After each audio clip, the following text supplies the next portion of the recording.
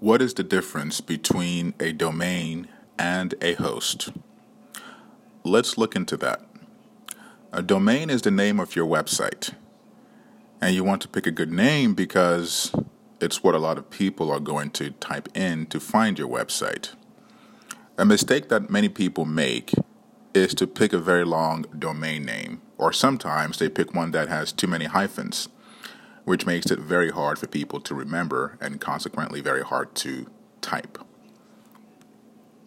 When you're selecting a name for your website, you want to think of your customers who will have to type it into their browsers.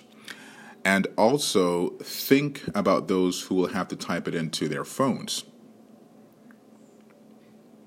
Now, many of the hosting service providers out there actually give you some recommended domain names, but usually they're not always what you want. So just keep the points in mind. Think about your customer. Think about, how they're going to be typing it in. Just keep those in mind as you are proceeding with selecting your domain name. Now, let's dig deeper into what a host is.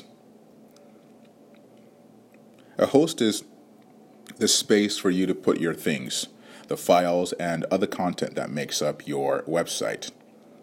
A host is very important in the functioning of a website because if you have a good hosting environment, then your website is going to perform very good.